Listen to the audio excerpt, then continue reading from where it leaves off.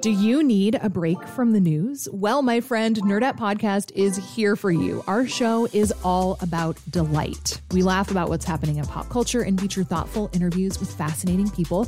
We even have a monthly book club that you can participate in. I could just go on and on about it. I loved this book. It was an experience, I'll tell you that. I discovered authors I had never heard of, and I'm really happy that I did.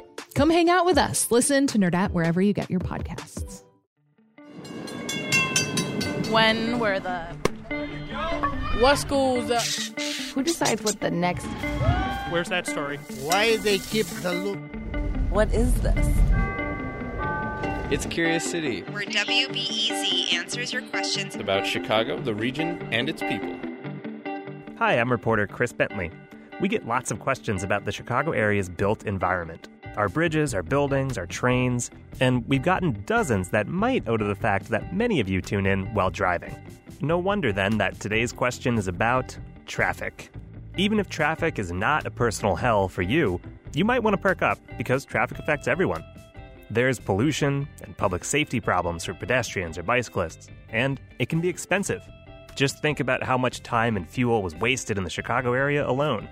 Funny enough, in 2011, the Texas Transportation Institute put a number on that. And that's $6.2 billion with a B dollars, and that ranked third of all of the urban areas that we looked at. This is Bill Isley, Senior Research Engineer with the Institute. That works out to about $1,200 per auto commuter per year in terms of wasted time and fuel. Okay, on to a specific traffic question that has an interesting twist. It comes from Esther Bowen, who commutes from Chicago's Bucktown neighborhood to her job at Argonne National Laboratory, southwest of the city. The drive usually takes her about 45 minutes, a long time, but she says she's not complaining. I feel like a terrible commute is only terrible to the person who's living it. Instead, Esther, who works in Argonne's Soil and Groundwater Sampling Division, takes it all in with a scientific curiosity. She asked us this question. What are the factors that affect traffic in the Chicagoland region on kind of daily, weekly, and seasonal time cycles? We're going to answer Esther's question with the help of commuters we interviewed at the O'Hare Oasis rest stop off I-294. If you're crawling through traffic right now, maybe they can help share your pain. We'll go through the 4 biggest causes and how they dovetail with daily life. And yep, we'll let you know when travel times are the worst. First up, the biggest cause. Congestion.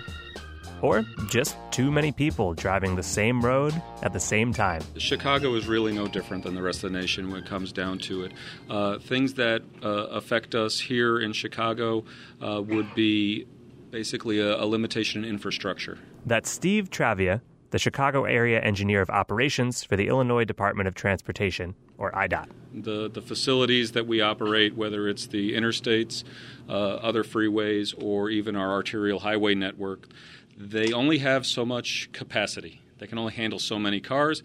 There's only so much real estate, and they're congested because there's more users than we have capacity for on those highway networks. Nationally, these bottlenecks account for 40% of bad traffic. In Chicago, traffic delays got worse by 10% between 2006 and 2011, according to the most recent data available from the Texas Transportation Institute. Rush hours here can eat up most of the day. IDOT's data show traffic's at least 5% above average from 6 a.m. until about 8 p.m., which might explain commuter Rafi Syed's estimate of when Chicago traffic's the worst. Always. It's so frustrated because you're 1.5 hours, you're only 15 miles, take an hour and a half, so it's so frustrated. The worst hours? On average, our area expressways are most crowded from 7 to 8 in the morning and from 3 to 5 in the afternoon. That later rush hour is usually heavier than the morning one, except on Fridays. All weekdays see heavy traffic, but IDOT says the worst on average is Thursday.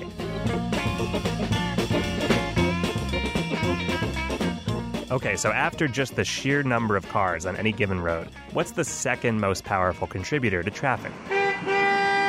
Accidents. If there's an unexpected delay in a time that I've chosen outside those boundaries, it's usually a car accident or somebody streaking on the freeway. Truck driver Kim Louise is right about the accidents, not so much about the streakers. Apart from the human tragedy they can cause, accidents are responsible for about 25% of slowdowns, and they can have ripple effects on traffic. Here's IDOT's Steve Travia. For about every minute you have an incident blocking a lane, you end up looking at about 3 minutes of congestion, 4 minutes of congestion. So clearing that incident quickly matters to the lingering, longer-term effect of congestion on a roadway. Additionally, you look at about a 3% per minute chance of having a secondary crash. For numbers 3 and 4, there's an adage bandied about in Chicago, as well as in Boston and some other northern cities. Oh, yeah, there's 2 seasons in Chicago. There's, winter, and then there's construction. That's Tim Minch, a Naperville-based limo driver on his way to O'Hare. And that old joke has some truth to it. The 3rd and 4th largest contributors to traffic are weather, construction. Weather accounts for 15% of bad traffic, and construction, 10%. Most construction takes place in the summer, as do a lot of road trips. So overall, summer's the worst time of year for traffic. Even though winter weather can definitely freeze up Chicago expressways too. One more thing. Our question asker Esther Bowen also wondered about the less obvious causes of traffic. Here's Bill Isley again from the Texas Transportation Institute. There is a correlation with congestion levels and the economy. There certainly is a relationship, and we see that. And we have trends that go back by urban area back to 1982, and if you look at some of those relationships, you'll see where the recession hit, for example, in 07, 08. So, traffic says a lot more about us than when we decide to leave for work.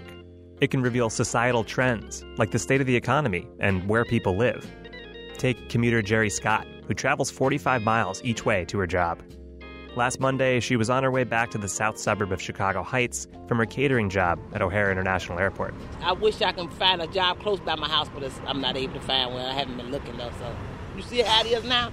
And it's 4-something. So I'm going to sit and eat my tacos. So I think maybe about a half an hour. Is it going to get better? No, it ain't going to get no better. I'm just going to sit and relax. That's it. I ain't in no rush right now, so hey. So if you're in traffic right now, take a cue from Scott. Relax as much as possible. It might not be much solace while you're trapped in a traffic jam, but you can at least be glad to know you have somewhere to go. Thanks to Esther Bowen, our question asker, who has started carpooling a few days a week.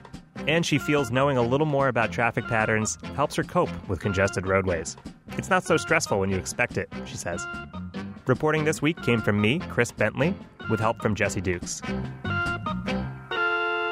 Curious City was founded by Jennifer Brandel, WBEZ, AIR, and the Corporation for Public Broadcasting. Support comes from the Doris and Howard Conant Fund for Journalism.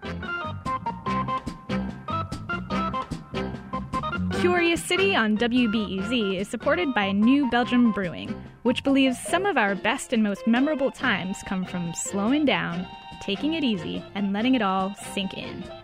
Enjoy a slow ride session IPA at New Belgium's Slow Ride Sessions, opportunities crafted to give a reprieve from the hustle.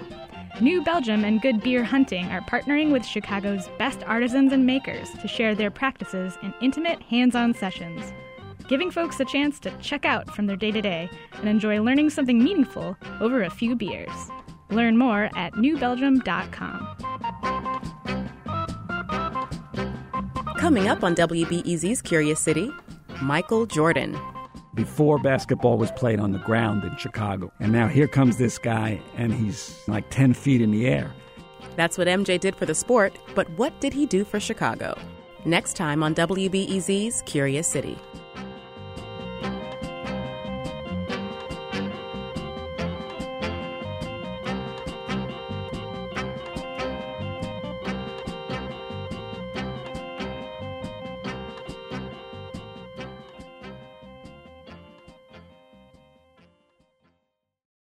Before we start the show, we here at Curious City want to let you in on a little-known fact about WBEZ. 89% of all our funding comes from community support, including contributions from curious listeners like you. If this program has changed how you see Chicago, please consider supporting this program at wbez.org/curious. Thank you.